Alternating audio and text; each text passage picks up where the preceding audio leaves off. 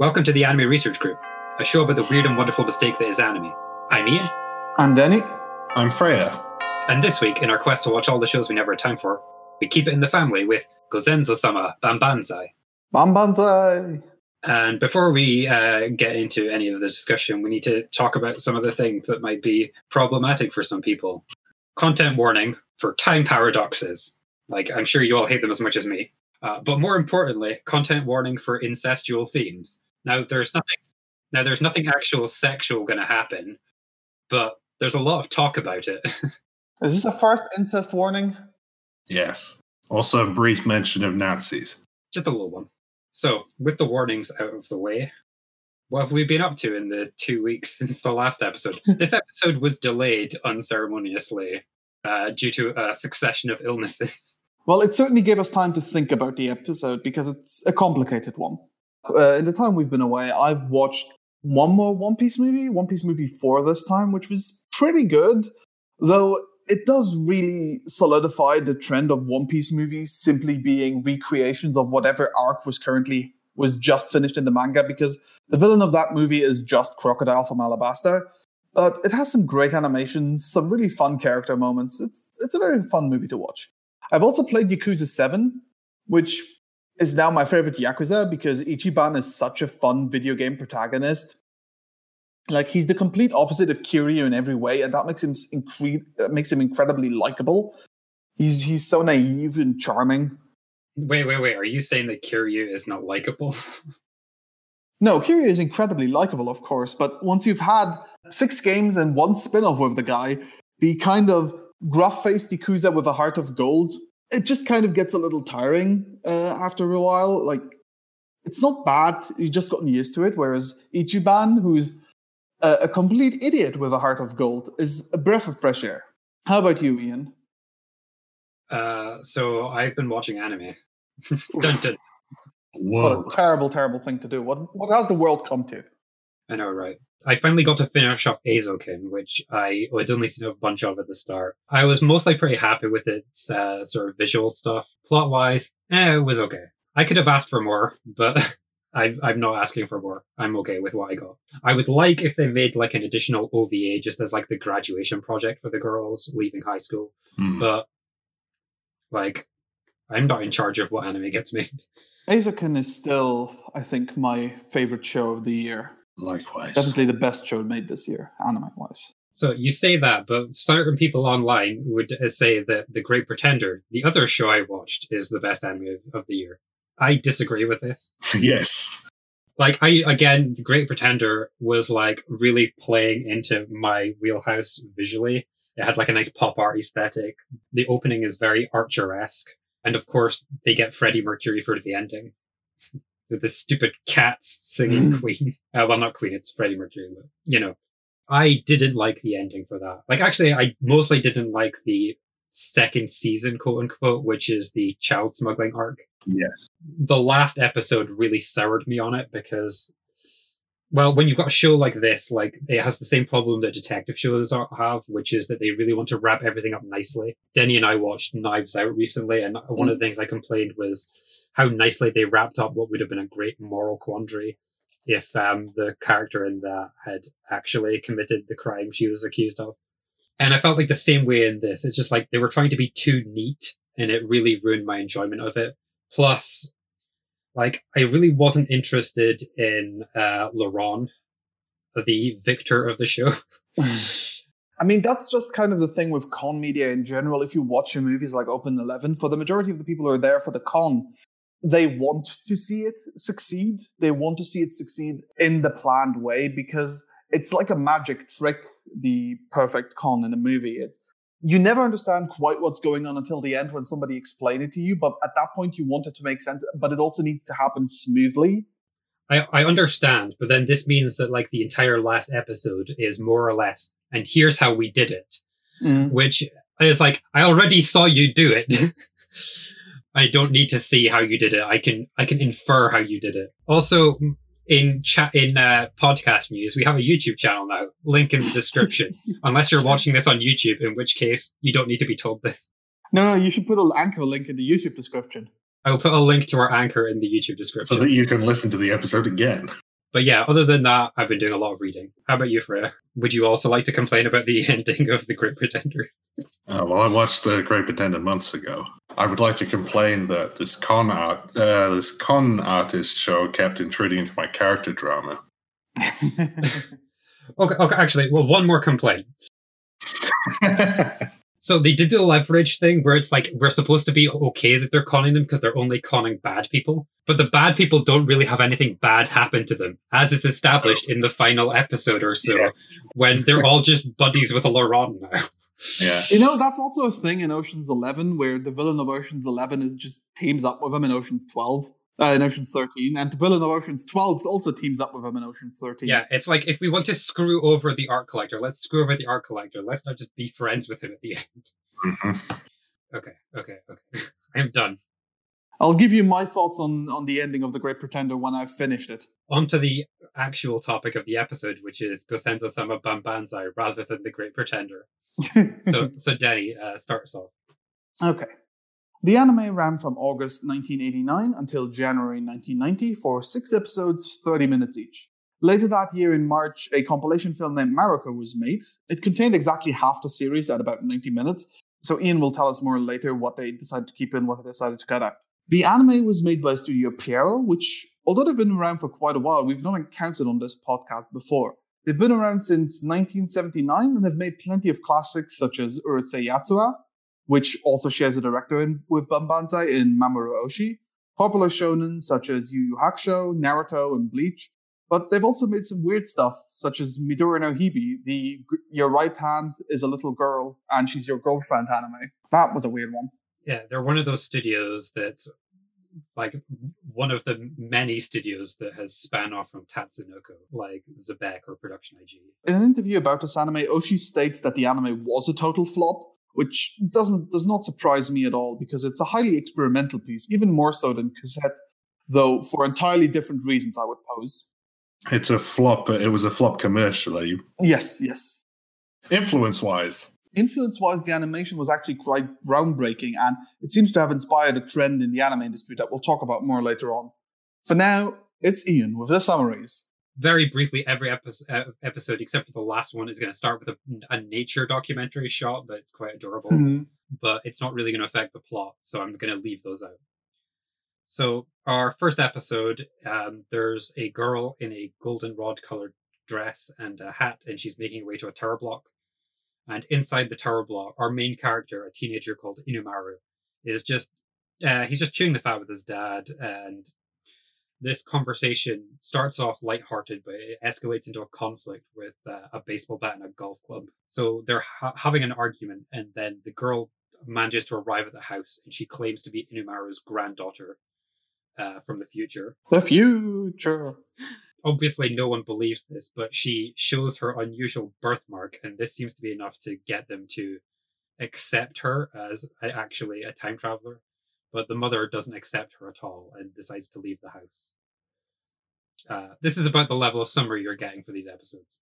Episode 2 is going to follow a very similar structure. We're going to introduce a new character called Bunmei Miroto, who is a time cop. The family has now moved to a different house and are just enjoying their daily life, eating nabe, and Inumaru is spending a lot of time being lecherous and trying to get his granddaughter to wash his back, quote unquote. And he really wants to bang his supposed granddaughter from the future, hence the incest themes we warned you about. The time cop arrives at the house. He tries to arrest her for time crimes by visiting her ancestors. And after a brief fight, Bunmei is knocked out and Inumaru escapes with Mariko. Episode 3 is the Inumaru and Mariko's daily life episode. They're living together now in a third house. They play guitar, they have bats, but their money is running low, and they're trying to figure out how to get money. Mariko has seen an advertisement for a hostess club and thinks she should work there, but Inumaru is against it. And then we have a loan shark arrive, who is clearly Bunmei, and he's trying to get Inumaru to pay off some of his father's debt. And unlike the last 2 episodes, Inumaru doesn't escape this time. We also have a side plot with the mother shacking up with a private investigator. Episode 4 is like the family reunion on the beach. So there's I wouldn't call it a beach episode, but it does take place on a beach. Inumaru is working for the loan shark at a hut. He's literally chained to the shack. And by sheer coincidence, the mother and father have also arrived at the same beach. Yes. The mother and the private investigator reveal the results of their investigations that Mariko and Bunmei are swindlers who are conning other families into letting them in and then breaking them apart. But the family all flees together when the police arrive chasing after Kinokuni, the dad, for his unpaid debt. And Mariko and the detective go along with the rest of the family. Also the fact that he stole 5 million yen or something. Yeah. I think he stole the money to supposedly repay his debt, but then they all just run away together. Episode 5 is kind of the real ending, I guess. Now the family are living as criminals, they shoplift, they pickpocket, they flee from the police, but it all comes to a head in an abandoned cafe when the police surround the building and Bunmei confronts them. He tries to convince the dad that the only way he can save the family from shame is if he kills everyone else in the family, but the dad gets knocked out before he can do so. This is when a stage light falls from the roof and knocks out everyone except for Bunmei and Mariko. That'll make sense in a second. We finally get the truth. Bunmei is Mariko's future son that she has with Inumaru, but he is also somehow her father, and that Bunmei has been trying to resolve the time paradox all along by killing himself. Episode 6 is more of an epilogue than a final episode. Inumaru is wandering around, dreaming, thinking back over what happened, and telling his story to soba stands in exchange for ramen. Well, soba, I guess. So Mariko has left, the father went crazy, the mother was involved in an extortion case, and his journey ends near the original apartment building. And he sees the blimp, which we establish in the first episode as being somehow related to the time travel machine. So he chases after it, but eventually he collapses in the snow and I assume dies, but tragic ending, soft strings, credits roll. So usually we'd go and discuss the anime character by character, as we've done these last few times, but honestly, I'm not quite sure where to start with this. There is so much to go on about, so I think we might as well start with the fact that we didn't watch an anime. We watched a stage play that just happened to be an anime as well. Yeah, I think that it's very apparent while you're watching it, but viewing this as something that could be put on as a stage production is probably the easiest way to explain all of the stylistic choices that were made. We get, for example, that the characters rarely talk to one another so much as talk to you in the audience. Episodes tend to only have one or two major backgrounds, and the camera is quite still for the majority of the time. And it's generally a medium distance shot where you have the full stage from left to right, always at the same angle and height, so you get a clear view of the characters. And it never ever moves. It does the track characters sometimes. Certainly. And there's a few other things that sort of give this illusion, like, for instance, in the first episode, the mother always comes in from the right. I was going to say stage left, but I realized that was more confusing than saying the right. And you literally get to see a revolving door at one point. There's also trapdoors. There's the spotlight Ian has mentioned that falls off and knocks people out. Most of all, there's actually an audience that we literally see in episode 5. Yes. When we have one shot where the camera reverses itself 180 degrees, and we have a character walking through a door, but instead of going through said door, he literally lifts up the background art and walks past and drops it behind him, and then we see the audience that way. I don't know if I've really said it, how much I've said it on this podcast. I've definitely said it in a bunch of different places, which is that my general belief is that anime owes a lot to stage theater. This is obviously apparent in the works of people like Ikuhara, but just in general, I think it makes sense to view it from this point of view rather than the movies, because when we think of stage actors, they have to project with their body and their voice, whereas to a certain extent, film and television acting is acting with the face. Again, this is a massive oversimplification. So it was actually nice just to see a straight up stage play. It was certainly unexpected. I certainly did not think this was going to happen. I don't think any of us really knew anything about this before we watched it. I mean, I guess that's different for you, Frey. You probably knew something about it, but I knew that it was like a stage play 5 years ago, and then I forgot. Well, I spent a lot of time thinking about why they would do so, and I think I've come up with an answer. I've actually written a lot about this. I've written over 1,000 words, which is definitely the most I've written for any episode. The main thesis that I've come up with is that this is an anime that's about performing roles. It's about performing the role of a father, a son, a granddaughter, a time-traveling detective, a yakuza. But when we watch a movie or TV, we are separated from the characters in that secondary reality that's created by the medium by a screen. There will always be that separation. No matter how good it is, you will never be able to access the same space physically. And shows and movies have gotten a lot better at crafting their fictional reality through props, through staging, through acting, through special effects. It looks real. It can make you believe that's what's happening on the other side of that screen is real. Thus, it's easier for us as an audience to believe that what we're watching is not actors acting out roles, but actual characters. This is not Johnny Depp playing the part of Captain Jack Sparrow, even though it is. But when you're watching the movie, it draws you in through everything it's building that you're watching Captain Jack Sparrow in this adventure. However, with theater, it's different. With theater, you're physically present in the same space as the performers. You're generally in a very small set with a limited amount of props. There's only so much they can do to convince you that you're not watching a performance that's put on. Thus, you'll always be conscious that these are people just acting out roles. Thus, for an anime that wants to talk about roles, making it the ideal mode of communication. I will say this is the other half of my anime is theater argument, which is the level of abstraction. You're never going to watch an anime and think you're not watching something that has been drawn, because like they're literally pictures in front of you. There is a long tradition, well, at least since the 20th century, of quote-unquote avant-garde theatre that deliberately draws attention to the fact that it's artificial, with the characters addressing the audience, talking about the plot.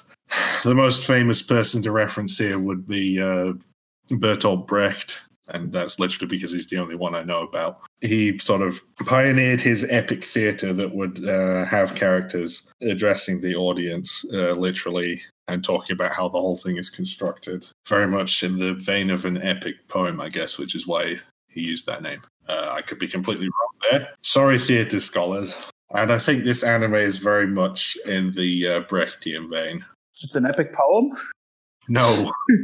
I would say that when we think of these sorts of quote-unquote fourth wall breaking things, there's a few different ways that we usually do this. The most common way is the lol self-referential, which is like, it's tremendously common, right? Film, like audiences are very aware of like their film savviness. And so the film people want to be like, see what we did there. We said in the manga that this isn't a manga. What we have in this show is there's a second mold, which is the classic animation, like the Looney Tunes style, in which you get to just break the rules because you know that it's a cartoon show. So it's just like, okay, I can just draw the door on the wall and then go through it because cartoon logic. What we have here is neither one of these, but like a third strain, which is that the characters are aware that they're in a story and are actively trying to subvert the story to meet their own goals. This is obviously most apparent with Inumaru, because he is the main, central character. He makes way too many references to the fact that he is in a story. We get lines just like, that's what you get for introducing an external character into a story that should have remained entirely within the family. That's from episode 5. But what he's done is he's trying to get the goal of getting together with Mariko, and he's like taking advantage of certain plot devices to try and make that happen. He's trying to shift the anime's tone into that of a heart-throbbing romance. Thus, he escapes with Mariko from his father. They shack up in a little apartment, and he plays her guitar. Of course, the anime has made it intentionally absurd because it is, it's incestuous. Yes, though there is a point in episode 6, I think, where he narrates on where he needed to accept Mariko as his granddaughter in order to begin to move onto the heart-throbbing romance track, even though he was aware that this would also be incest. But he was so desperate to get away from performing the role of the son that he was willing to accept anything, even a blatant and obvious lie. Yeah, like this whole idea of the family each pushing and pulling the story in their preferred narrative tracks is my absolute favorite thing about this anime, because I've seen some other narratives that comment on the fact that they're fictional stories, but I've never seen a story where the characters so desperately try to push and pull it in their own way, and every one of them does it. The mother wants to kind of regain her control. She wants to reestablish the family she had before. She's pulling it back to what it was. The father, he wants to pull back the respect he thinks is deserved to the patriarch of a nuclear family. Inomaru, as we said, he wants his romance. The only character where we don't really know what she wants is Mariko. This was something that's like, I think is really important, is that when I still thought we were going to talk about the characters in general, the thing I noted from Mariko is just how much of an enigma she is, even after having watched 6 episodes about her. Mm-hmm. Yeah. She's not fleshed out at all. She's purely either like a story device or like a skeleton you can hang your dreams on, or something to that effect, right? Very much the point. This is not a criticism. Yeah. She's a MacGuffin, essentially. Yeah, so for Inomaru, she's a potential love interest. For the father, she is someone who reveres him in the way he wants to be revered. For the mother, like, she's actually a usurper of the family role, which is, I guess, like an externalization of her feel that an externalization of her feeling that like the family is moving away from her. Because Gozenzo-sama Bambanzai literally means honor to the ancestor. Thus, the father is technically Mariko's ancestor. Like, somewhat ironically, the mother is the one who ends up being vindicated, right, in this story. Mm-hmm.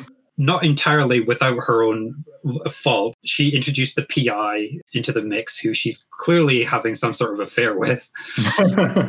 Yes. And engaging in her own sorts of like scams to make her own life more exciting and bringing apart the sort of death of the Japanese family. This is like would like bring us on to like a secondary theme that's really important, right? If the first theme is this sort of metatextual examination of roles, yeah, then the second one has got to be about how the family has been falling apart through the 80s and into the present. Mm-hmm. Yes. I think it's quite fair to say that the basic trio of Inomaru, the father and the mother, is the Japanese nuclear family living in a decent, like, high-rise apartment. They don't seem like to have any economic problems, as not as far as we can tell. Though Inomaru seems to be quite unhappy, because in episode 1 he complains that he didn't have enough money to get what he wanted, only enough to buy a metal baseball bat. What I think is the most fascinating thing is that the family definitely falls apart, like is shattered into pieces by the arrival of Mariko. Though it mostly comes about by their own actions. Yes. Though the characters assign a lot of blame to Mariko for her arrival and thus leading to the destruction. She, as Ian has said, does basically nothing. All she says is, Oji-sama, and various lines about, how great it is to meet her family and how she should help them. She does nothing otherwise. She's very quiet. I think she has a single monologue in the entirety of the 6 episodes in episode 1 where she introduces herself. Otherwise, it's always the other characters talking, and they tear themselves apart completely by themselves, showing that they always wanted something else, and this kind of nuclear family idea was really holding them back. The first conversation we see, it devolves into a fight, even before she shows up. Like, they were already at each other's throats. Mariko only brings it to the forefront. I even think that to a certain extent, the sort of breaking apart of the family is what Inomaru like desired. He's the sort of typical man. My life is so boring. Wouldn't it be cool if like some manic pixie dream girl came away and made my life more exciting? Shout out to manic pixie dream girls yet again. I mean, he needs the family to be destroyed, because without the destruction of the family, which means the death of his performance as the son, he can never move on to anything else. Yeah. He wants to be free from the son. He wants to be his own character. He wants to be the central character in his own romance. And if he has the family there, he cannot have that. But the point is that he is fitting into a very typical role as a protagonist. Like, I don't know, like Kyon and Haruhi Suzumiya, like, man, my life is so boring. Like, wouldn't it be great if my life was more exciting? Bam, Haruhi hits. Like, for him, certainly the falling apart is necessary. And that, like, if he wants a narrative that disrupts his everyday life, then even though by the end he comes to sort of regret his interaction with Mariko, like, well, be careful what you wish for. This is to a certain extent what he wished for. I'm not sure he necessarily really regrets his action, because the mere idea of Mariko is still so appealing to him that he's literally willing to die for it. Yeah. Rather than trying to reconnect with his family. But maybe that's more representative of his stubbornness than anything else. Well, I would say it's more like the sort of thing you would get with an addiction, right? Is that I think by the end, like, he still wants her, but he also knows that she's bad for him. Well, he wants whatever he's projected onto her anyway. And speaking of projecting on her, the anime also does a really good job at showing that, because Mariko is never a fixed character with a single design. She constantly changes in each episode, getting a different hairstyle, different clothing, and even her figure shifting a little bit. Just showing how the family's ideas shape what they believe her to be. Yeah, so by like episode 3, for instance, when she is living with Inumaru, like, she's taken on a more, I would hesitate to say sexualized, but certainly more quote unquote sexy appearance, right? She's not wearing the yellow dress and the hat. We're having bath scenes, and then her hair is different, and her eyes are like not the like white, doe-eyed, innocent eyes, but like more of like a seductress eyes. I don't know what I'm saying here. Maybe I'm projecting. One of the articles that we read for this, because we read a bunch of stuff, like made a certain argument that she was representative of Western influence in Japan. Like, what did you make of that? Being familiar with Mamoru Oshii's other works, I very much agree with the article. It's very difficult for us to transport ourselves to 1989 in Japan. But there was this whole conflict between the Western influence coming in versus the Japanese tradition going on for forever before that, as much as that might have been constructed by the imperial government, but we'll not talk about that. Yeah, no, not today anyway. And you can, and there's these generational conflicts going on too. You can see that in the first episode where they square up. The dad has a golf club and Inumaru has a baseball bat, and there was this whole fad around samurai baseboru, where because the baseball bat looked vaguely similar to a samurai sword, so it became popular among quote unquote punks, whereas golf is this stuffy middle class sport. It's what a manager plays. Yes, and it should be eradicated from this earth. I really fucking hate golf. Like, as someone from Scotland, I need to defend golf at least partially. Oh, you don't? In that you should be angrier at it than anyone. In that it is a massive waste of space and water, but like at the very least in this country, it's not necessarily a purely elite sport. There are municipal leagues and stuff that like random scumbag Neds might play on. Shout out to random scumbag Neds. They're playing the wrong sport. Oh, definitely. Anyway.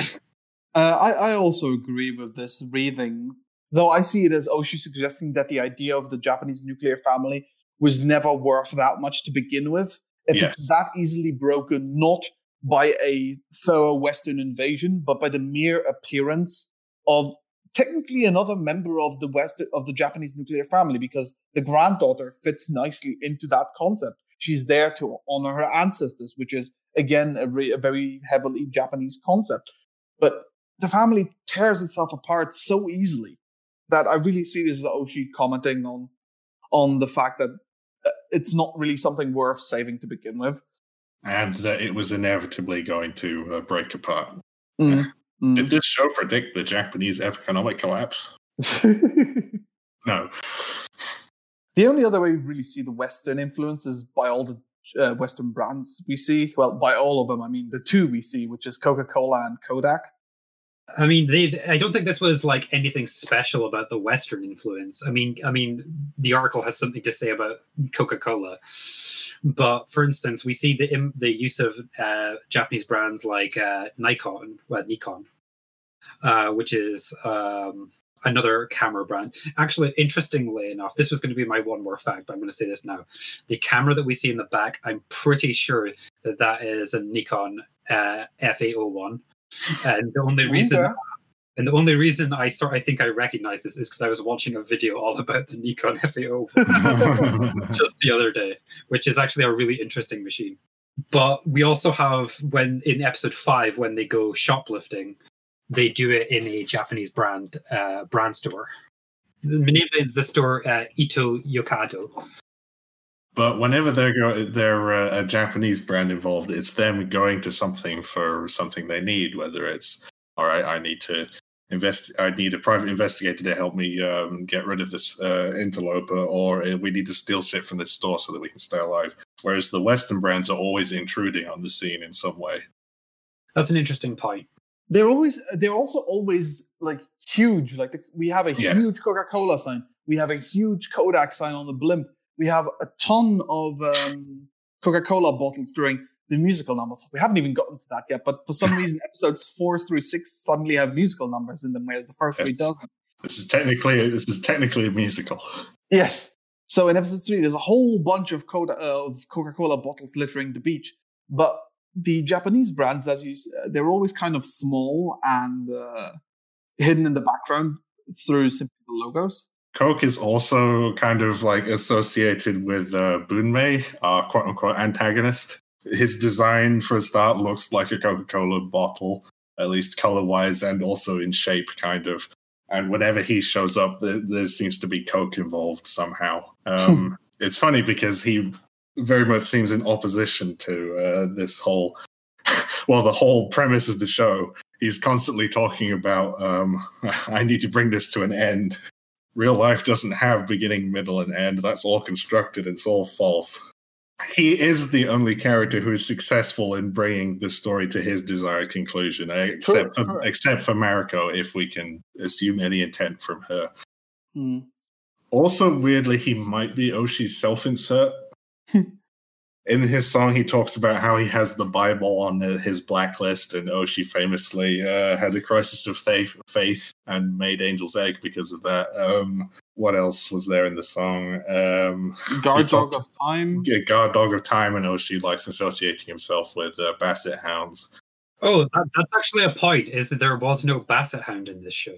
There is in the mid-cards. Oh, sorry. Yes, you're right. I was watching this the other day, and I was like, "Why are there no Basset Hounds?" But yes, there's the Basset Hound next to the Terry Gilliam Jesus. Yes, and he also calls himself an anarchist, which Oshi has done in real life because he belongs to that weird sect of old anime directors who are left-wing, kind of. Another thing about Bunmei is that he's also the most adept at performing roles because he performs the most different roles. He performs the role of a time traveler, of a yakuza, of a mysterious person, and of father, time paradox, incest baby from the future, kind of, possibly. Yes. I also like that the story never goes out of its way to give us a clear resolution on whether any of it was true or not. So it's kind of the point that is constantly drawing attention to the fact of how ridiculous it is. Yes. The mother literally says, anyone who can accept this ridiculous premise deserves this outcome.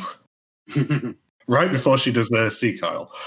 Yes. And I think Bunmei actually himself talks about how we've arrived at this point after a bunch of forceful developments having been forced upon these characters. Yeah. The idea of the characters actively resisting a story is kind of farcical when you consider that even that resistance itself is the story. Yes. That was forced upon them by somebody else. In my favorite episode of the show, episode 4, when they're on the beach, they end up having this whole large discussion on whether they can accept Mariko or not. And it essentially ends with the family talking themselves into the fact that accepting Mariko is the only way to keep them together. Yes, makes more sense to them than accepting their mistakes and breaking apart. Thus, they're willing to accept the complete ridiculousness that is the idea of a time-traveling granddaughter from the future. So, I think that this comes across best in episode 5, actually, when the mother is, like, saying that, like, well, it's the fate of any mother who's ever had a son to have her, like, have a strange woman call her mother, like indicating that like the son is going to get married and introduce new blood into the family, whether she likes it or not. And it doesn't make it really too much of a difference whether that's Mariko as the lover of Inumaru or if she was a genuine granddaughter to begin with. And like as she said, well, her children are going to be grandchildren to her regardless. Mm-hmm. One final thing I want to say, so that we can eventually move on, is the idea that even though Inumara is really resistant to the story and he desperately wants to assume his own role as the main character, he doesn't really act towards it in the way he's supposed to. He only takes on the roles in name while never actually performing the expectations that come with the role. Like, he can't be the patriarch of his own family because he never does anything that's worth being respected for. Yeah, it's one of those things where, like, he's like savvy enough about the nature of stories to like understand how these sorts of stories do progress, but he doesn't realize that those stories progress because the characters are undertaking actions which bring them about. Yeah. And he's just like, well, if I set up the right situation, Field of Dreams style, the plot will come. Sorry, it's the difference between somebody having a role assigned to them and then believing that everything that comes with that role will automatically come to them, or a character acting out everything that comes with a role, thus the role being assigned to them even if they don't choose it themselves. Yeah. We could probably talk like twice as long about the show and what it's about and how it does it. But I want to sort of bring it back to this first thing about the self-referential nature of the story. Mm-hmm. One of the things that I mentioned prior to doing the episode summaries was that there's a short nature documentary piece at the beginning of each thing, lasting a few minutes, that introduces a bird. It's always a bird, and some facts about this bird. And it's very unsubtle in that it's quite apparent that they're talking about the plot, but in the way of by talking about these birds instead. Yeah. In the first episode, the bird they're centered on is a cuckoo, and they're talking about how the cuckoo replaces an egg in the nest with one of its own and has their child brought up by the other bird. And then the implication we're supposed to draw from this is that the cuckoo in this situation is Mariko, who is not a real member of the family unit, but is inserting herself as like an ersatz member of the unit and being raised in the family unit alongside the natural born children, aka Inumaru. Although in real life, cuckoos kill all other children. I mean, she ends up killing Inumara in the end, if you really think about it. He does die because of her. And before he hatched. True. Yeah. So, episode 5 is about a rhinoceros hornbill, which the parents almost seal in the chick effectively into a hole in the in a tree, and then they come and feed it for while it's growing up, and then when it's like ready to fledge, they both sit on a branch outside and wait for it to break the seal so it can get out and get to them. The whole thing is about the like anxiety of it's literally never experienced the outside world and doesn't know how to deal with it, and the anxiety that comes with that. And that just perfectly fits upon Inumaru's story, who's in episode 1 trapped in the family apartment, and when he looks outside the door to see Mariko, it's like a nice visual where everything's black around, and he hears the voice of his mother to never open the door, to never go outside. He's trapped in this idea of the family unit. When he's thrust outside of it, he has absolutely no idea on how to deal with it, and he's really like panicking. Though in episode 5, then he does acquire skills of a certain kind of nature. He knows how to scam and steal now, and the mother actually proudly comments on the fact, stating that he's now able to provide for himself. I think it was a very interesting conceptual idea, especially since it's not actual birds, it's people in bird costumes. I don't think you mentioned that, acting out little performances. Which makes a good segue to our visual segment. It does use birds, but it uses both, and that just adds to the sort of mixed up nature of the storytelling. There's quite a lot of innovations in this story. So, as much as we've talked about Oshii, really we should probably credit the success of this show to two people, well, a lot of people, all the people who worked on it. We have our director, Mamoru Oshii, and we have, almost more significantly in this case, in terms of influence, our animation director, Satoru Utsunomiya. Right. So this is, I guess, if like... I'm not sure, like, everyone probably has their own idea about what Oshii's magnum opus, but this would be, like, Utsunomiya's, definitely. Yeah. He's worked on other stuff, but, like, sometimes his, like, feelings seem to be frustrated. Like, some of the articles we read were indicating that some things, like Peak, just never really...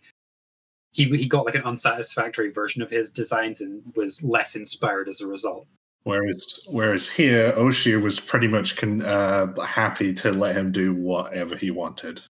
There's like a few choices that we need to talk about. One is that I think that if you don't really know very much about animation and you just saw this first episode and you'd like, I don't know, watched like Haikyuu season 1, like just before. If you'd watched Ghost in the Shell.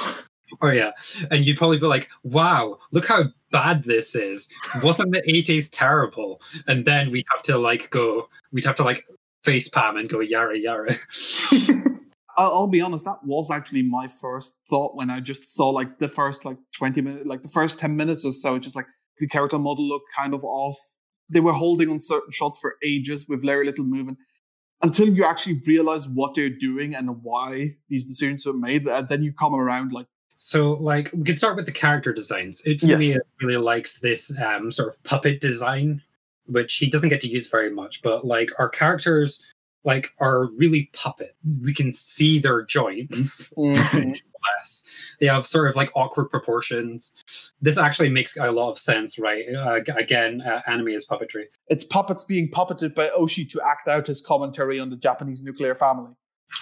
But while the character designs are very like simplified, this is done in the service of allowing to convey a more realistic version of motion as opposed to a realistic anatomy, so to speak. Oh, Freya, if Bunmei is actually the stand-in for Oshii, then the father gets literally puppeted by Bunmei in episode 5. Like you see him do hand motions, the father starts moving alongside that, so that works even better. That's a really good point. One of the ways in which this anime was influential was like the care that was taken in recreating realistic movement and motion. Yeah.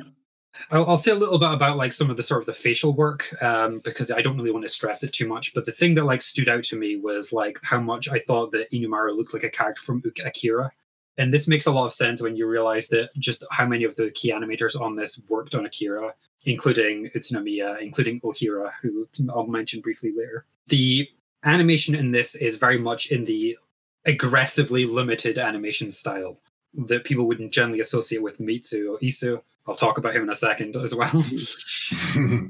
But like the influence in this seems to have came from Utsunomiya and this work in particular. The idea is that to focus less on the in-betweening, the drawings in between the extreme poses, keyframes, and to like try and make it so that like every frame is a keyframe, so to speak. This gives you more places where you have control of the movement because you can change it like any joint when you've just got in between. There's no real control. It's just about going between one image and the next. I'm explaining it very badly. The people who really care about Sakuga are like looking at this and going, well, listening to this and going, stop talking, Ian. You don't know what you're talking about. But that's because you're a Sakuga baby, Ian. You're still growing. A baby, yeah. Like one of the things that really put me off on their character designs was their lip volumes. It looks very distinct in just the fact that there is actual volume to the lip. Like there's the line. There's like, if you simply draw a circle for the line, there's a smaller circle inside for the bottom row of the lip, for like the back row of the lip. And that just felt really off to me on an anime character. Again, I think it's somewhat in service of the like realism thing, because they do move their mouths very more expressly than anime characters had much of the time up to that point.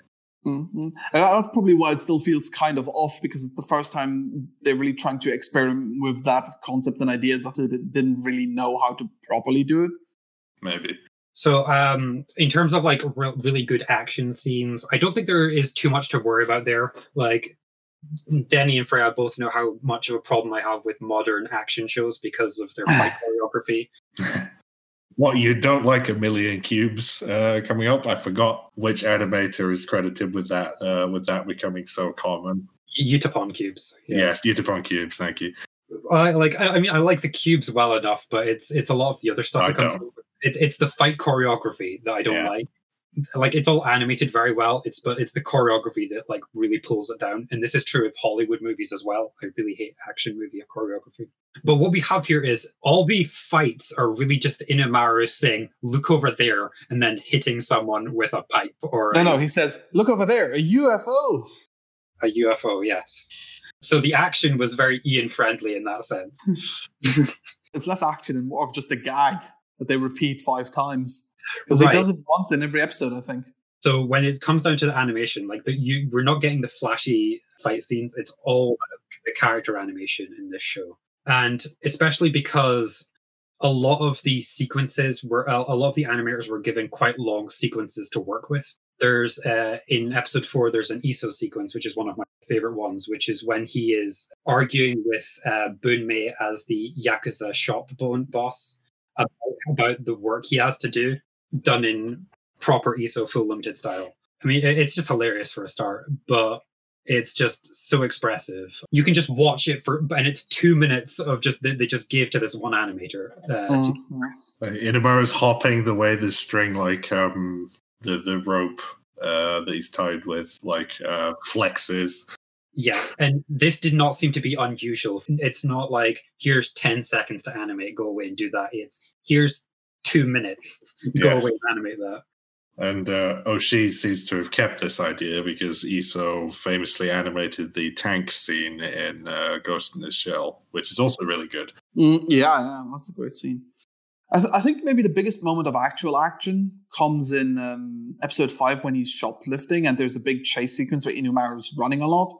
It's definitely the most large movements in that scene. It's very fluid and looks really nice. Yes, well, they somewhat break the stage theming, but then they also don't, because when they're in the shop, there's the really silly bit where they swap things, where she steals the dress and then they steal the food and put it under her dress. And yeah, I would say that the way they break the staging most common is they have the one indoor scene and the one outdoor scene, and the outdoor scene is what breaks it. Mm-hmm. Whether that's the beach or the driving scene or whatever. But they do have awesome transitions between that, like in episode 2 where the inside is completely dark except for the characters, and you can see through the window, and Bunmei just slowly slides across into frame. That was a great that was hilarious. The other thing that I would say is worth noting about it animation wise is the focus on accurate shadows. Yes, that was another thing in the episode 4 scene that I really liked. I think that it stood out to me actually most of the first episode when he's just standing in front of the door and all we see is the door with a black background, and he's just doing the who is on the other side of the door? What if I open it? What will happen? And then you can just sort of pay attention just to how accurate the shadow is. It was very rare at the time. It's still quite rare to put that much effort into shadow work. Although this is one of the advantages of CG is that you set up your light sources and the shadows come for free. I also want to credit Oshii's storyboarding.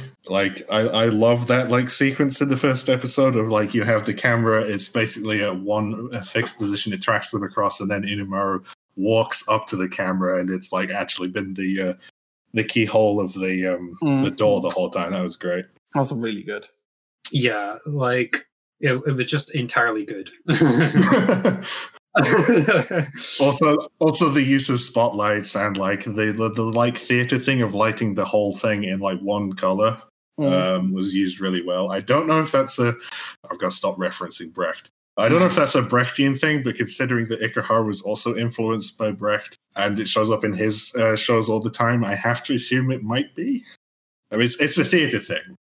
Yeah, and they were using the color goldenrod, which is a kind of yellow. It's the kind of yellow that was on her dress, and they keep going back to that over and over again when they do this. That it's just goldenrod and black.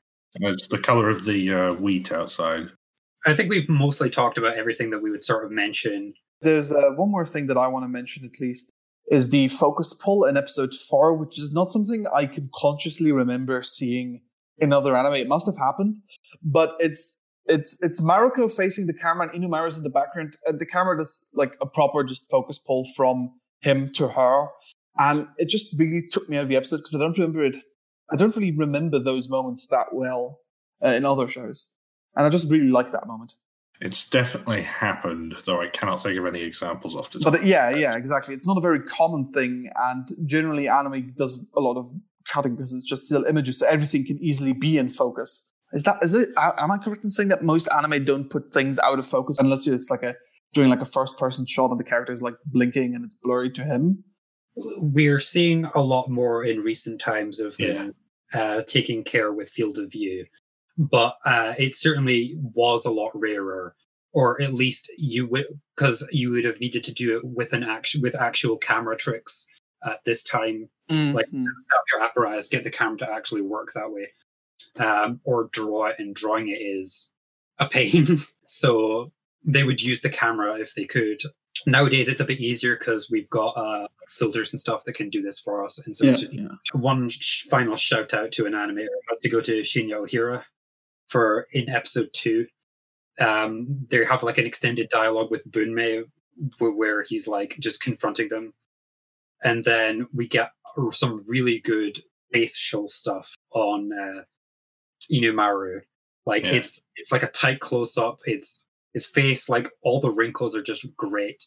This is what was actually the part that made me think, I wonder if these people worked in Akira, because I was but like this isn't your regular lip flaps here. The face is just amazing. It's kind of interesting mentioning Akira. I think it was one of the articles we read was all talking about how Akira is obviously way more famous in the West and probably Japan, and yet it had way less influence on animated movements afterwards than this did. Well, yeah, because Akira, I think, went in more of like the Disney mold of trying to be as like smooth as possible. And obviously, while anime does do this from time to time, we generally don't do it in TV series because it's expensive. So we've developed an entirely new repertoire of tricks. And this stuff, like the Utsunomiya style, is much more adaptable to that. God, we could. I like again. I feel like I could talk forever about this, but we need to press on. So yeah, we need to start talking about the music and the sound in this. It's Mamoru Oshii, so of course the composer is Kenji Kawai, who we already talked about in Windy Tales, who I think has scored pretty much all of his works after this, and probably most of them before this too. Here is less of the like pared down minimalistic atmospheric stuff that you would get in Ghost in the Shell, although there is a bit of that, and more of the like repeated strings motifs and synth stuff that's more common in his other works. I really liked the music in the like golf club versus baseball bat scene in the first episode. Yeah, it's this weird repeated like steel pan, and I don't know what the other like and like just a repetitive drum beat motif. It's weirdly intense. I was not expecting it. Anyway, music is mostly used fine. It's not the standout here in terms of sound direction, I think. Like we've been noticing this in a lot of OVAs, but like where I keep joking that they keep including music videos. In this case, we have multiple songs by the main characters. Inumaru has his own song, like on his guitar. He has more than one song actually.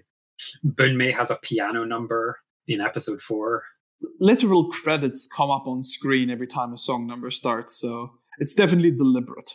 The Tamiko, the mother, and the PI have a duet in episode 5. The only one who doesn't get a number is the father, and Mariko. Not like we needed his opinion anyway. Well, what would he sing about? I'm sad. My family's fallen apart. I deserve the respect that you're not giving me. I'm squat Hank Hill, help me. But this was a bold move. Some might say that they were filling up space. Yeah, but then the scene in episode 4 lets Utsunomiya go ham with the playing animation. So like it's definitely the bits of the episodes that have the most heavy editing. And I do think episode 4 with that music number was their bit because it's the one that gets like the most attention out of any individual scene. Yeah, there's more editing and cuts in that music video than there is basically in the rest of the entire show. Like as for opening and ending music, I don't really have anything to say about the ending. Well, the endings are different in each episode. I think it's just a like random piece of soundtrack music. It's nice, but it's also not much to say about it. But the opening for the first 5 episodes is Gosenzo Sama Banbanzai by Yumi Kojima. She does a bunch of the songs in this. she's had a sort of a handful of scattered appearances in anime, but I couldn't really like put my finger on a pattern that I could tell that I could like point to and say, aha, this is her. What we've got is just some nice chill city pop, which makes sense because it's the late 80s. This is like peak city pop time. But they had a bold choice of visuals for this opening. It just got sort of static with like periodic like wavelets appearing on the screen and like very limited amount of kinetic text. It was just kind of chill. Like I thought that the use of city pop was very good, but I don't really know how to interpret the use of static because normally I would say that like they're making very apparent that it's a TV show, but like that clashes with the idea of it being a stage play. Well, I like the idea that it is static because the TV show isn't here. It's gone. It's broken. Okay. That's a really stupid argument, but it's the one I'm going with. I mean, I just have the factoid for you that the static was hand-drawn, which feels like such an extra step to go to. Like, I don't know how easy it would have been for, I know roughly how easy it would have been to generate that static. But I don't think they had the process set up for it. I think it was just as easy for them to do it hand-drawn as it would have been for them to figure out how to do it via computer. But it's nice because like we don't get any sort of artistic clash between it. Also, city pop is very much a blending of Western influence with Japanese tradition, so there's that. But rather than the music, the thing that like kept getting me was the use of sound effects in this show. Like my favorite one is just that every time like Inumaru like he gets hit, it's just a dog yelping. Yeah. Which is obviously the play on his name, Inu meaning dog. But it also like really makes you feel it because like it's the sound of like a dog being hit, right? Yes. Like you feel that one in your soul in a way that like hearing a teenager going like "ow" would not. Yeah. My favorite sound effect is in the first episode when their dad like rips the newspaper apart. It makes a glass shattering sound. Up to that point in the episode, it's been fairly chill. And then they immediately go into their big like square off after that. That was really good use of like tension building. And then the release. But they're doing that thing where they're choosing, in particular, animal sounds. Yes. But it's not the sounds you generally expect. A lot of times people are going for a certain realism with their music, with their sound design. There they went full cartoon in the like, let's pick something that sort of is out there but feels right. And like it was a little jarring, but I never really felt that it was out there. I mean, my favorite one was in episode 2 where we see them, they sit in their new house and they sit next to a bunch of windows that show a field in the background with a Coke sign. And there's just this digger, this machine driving around the background. So we already have the kind of machine noise. And then we have a close-up shot of the father and Bunmei comes slowly from the left into the scene. And we have the machine driving sounds. And it just works so well. I also really like the audience getting like clapping at certain points. Particularly, they like accentuate Bunmei's big speech in episode 5 about stories and their endings. Why do we think, though, that episode 5 was the one where they chose to show the audience rather than simply hint at it? It's the climax. I mean, yeah, that's kind of the opposite. It's all about Bunmei being, I'm bringing this fucking thing to an end. God, I'm ending this before it ends me. And then he ends himself. I'm not sure that they brought the audience in at the right point, but it was the right episode. Yes. There's also, and I'm going to use this to transition onto the voice acting. There's also a thing they do where when the characters are having their monologues, internal or not, they'll apply like an echo effect to like, I guess they're trying to reproduce the whole like standing on a stage and orating loudly, which is pretty cool. Again, just adding to the whole aesthetic. Oh, speaking of monologues, that also reminds me that something I wanted to point out is the fact that when they're having their monologues, all the other characters freeze in the background. Yes. Although when he's having his one in the first episode, his mother keeps interjecting, which is really funny. Yes. Her voice actors did a really good job. Machiko Washio. Just embodying all the eccentricities of the character, and like her timing was great. And the like moment where she like does the really high-pitched, high-speed ranting in the first episode. Like weirdly enough, she hasn't done like a huge amount. Her major work would be in Urusei Yatsura as the character of Sakura. So she's Sakura in like all of your Urusei Yatsura. But other than that, her like major credit would be in Laputa Castle in the Sky. I wonder if she's more of a theatre actor. I don't know.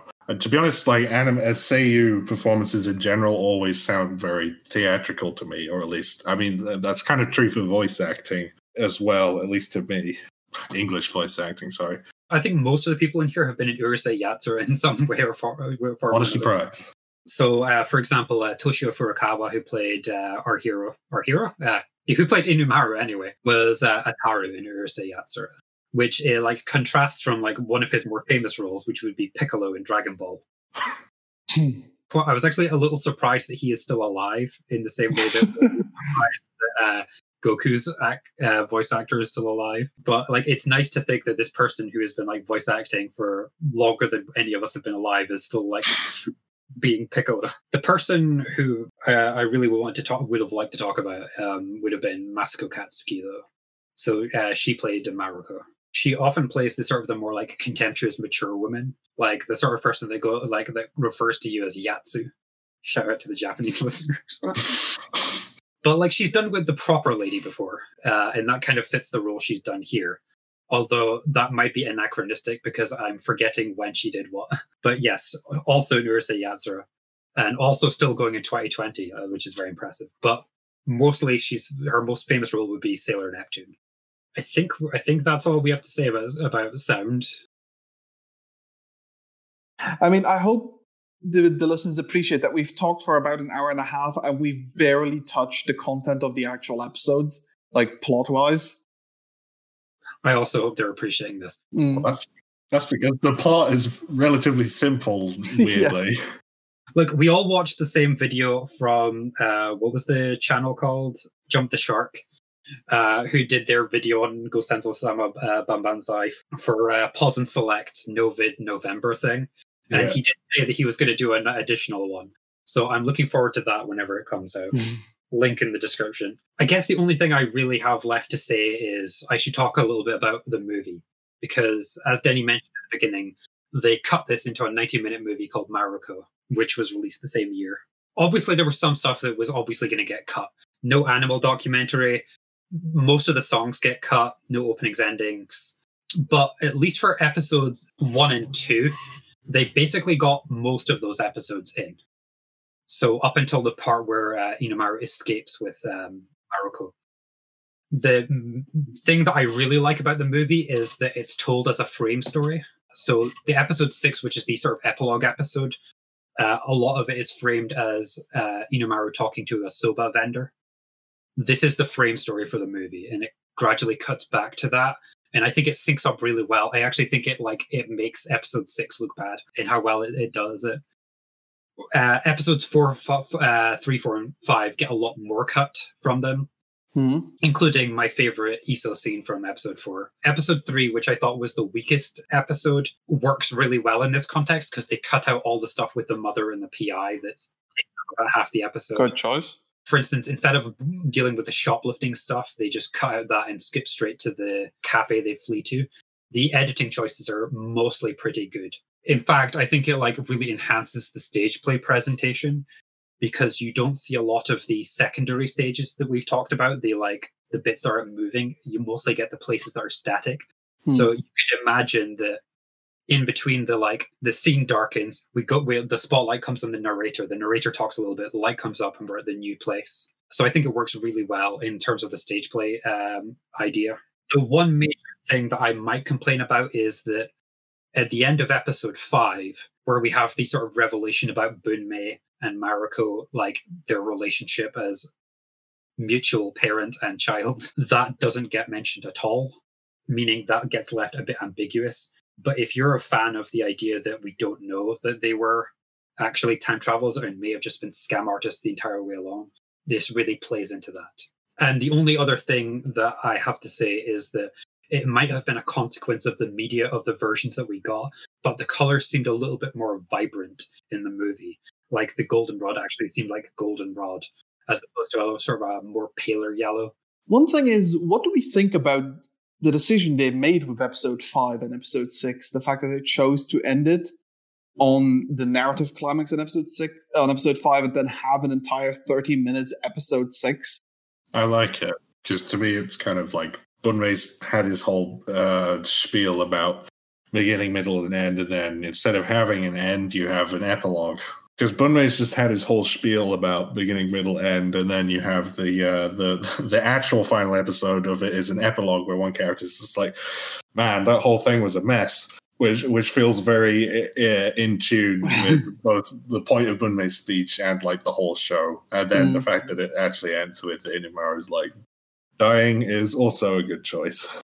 Like one of my favorite lines from the entire show was, I think, Bunmei saying that there are only 2 moments that a character can never visit themselves, which is the moment of their birth and the moment of their death, and in episode 6, we as the audience get to visit one of them, which is Inamaru's.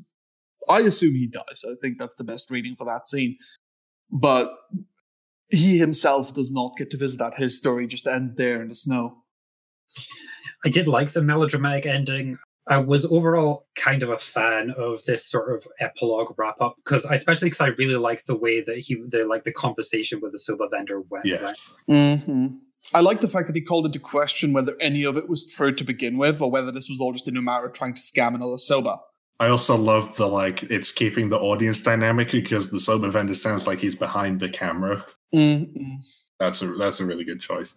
And I really, like I say, the fact that it becomes a frame story in the movie works really, really well. Yeah, it seems like a great idea. I have my minor quibble with episode 5, which is that because we get like a lot of the stage reveal of the audience during like a Bunmei monologue, and he still has to try and go through the rigmarole of arresting them, of attempting to arrest the main characters. I think misplaced. I think what I really would have liked is for like the cast to take a bow. Oh yeah, like after Bunmei kills himself, they all get up and take a bow. I think that would have put it over the top for me. But overall, like I thought it was a good idea. The other point I just want to ask, just a personal question, is which was your favorite episode? I've already said I think mine was episode 4, because I really like the press conference that happens when the mother arrives and she like tries to present her facts, like, here's what happens, here's what the investigation has revealed, and like a podium comes up with microphones and Inamaru takes the stage and he makes his emotional arguments against the facts. How about you, Freya? Honestly, on a pure emotional level, the first one, just because of I wasn't expecting anything about the show. It really pleased me, and then the rest was also just a good continuation of that. Yeah, as a full episode, the first one. As a sub episode, like I've already told you my favorite scene, but after that, it's the soba vendor. I also do really like Bunmei's scene in episode 5. Although structurally it could probably be a bit better, him throwing the background up and then walking under it is great. Like, I actually feel that like maybe we should have just waited and said that as we were giving our ratings for this show.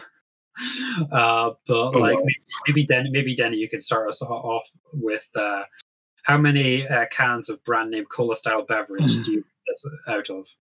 Well, I initially, at least while I was watching episode 1 for the first time, I wasn't really that fond of this show. I feel like I didn't really get it, as I already said. But now that I've seen it more than once and I've had a lot of time to think about it, man, is this a great show on so many aspects. It's definitely made me think more about anime than any other show I've seen in like the last 10 years or so. About the nature of stories, the nature of animation, the nature of roles. Like, as I said, I've written more notes for this than I have for possibly our last 29 episodes combined. I really like this show. Though at the same time, I don't think it's a perfect show. I have some minor quibbles with the fact that I do agree with Ian. They could have taken the theater gimmick even further with an audience bow, with removing basically every extraneous scene besides the musical numbers, because I'd like to imagine the musical numbers being like projected onto a screen on stage. And I feel like the idea they had in the movie with the episode 6 being like a frame story works so well that I kind of docking the series for it. So I think I'm going to give this a 4.5. How about you, Ian? One of the things that we haven't really talked about is just how funny this show is. Like, this was the thing I kept trying to figure out how to shoehorn in, and it never happened. There is some just really good comedic timing, just when the action is happening and just something is happening slowly in the background. They really are willing to let you anticipate and like have those jokes that get funnier because you see it coming. In episode 2, for instance, when Kinokuni is going to attack Bunmei and he's just going slower, and like you can tell that the cell is just being moved ever so slightly every frame, closer and closer to him, and then they cut away, and then he's just been hit. Not Kinokuni, so just everything went wrong for him. Like, the joke was all anticipation, and then like almost no payoff, but it worked really, really well. It sounds bad when I phrase it that way, but they were just really good at doing that. The dialogue was very good. I was very happy with it. And like I said, when you go for a self-referential, fourth wall breaking show, there's the tendency to be lol references, lol deep. This is not that. This is really well executed. I'm very happy with it. 4.5. So I feel like I would have liked this show a lot less if they had not had the whole intro scene with them fighting. I think it would have made the theme very different and worse because then it would just be, oh no, Western influence destroying the happy family life. But just with the like little things they did, making it about how that tradition may not have ever been worth that much and were destined to die anyway. Just on top of the really, really great visual execution. The voice acting, was really happy with this. My quibble is I don't really know what the PI is there for. And whenever he's on screen, he's just kind of distracting. Maybe somebody can give me an argument to why he's there and I'll accept it. But I tried to think about it a lot and I couldn't come up with anything because maybe that's just more on me than anything else. I mean, I think just one of the reasons I think he's there is to show that even though the mother is trying to resurrect the idea of the family unit and reclaim her position, she's clearly happier with the stranger than she is with the father. Because they do act together, like they have a duet. It's not the father and the mother who have a duet together. It's the mother and the PI, showing that there's definitely more of a connection between them. Point undocked.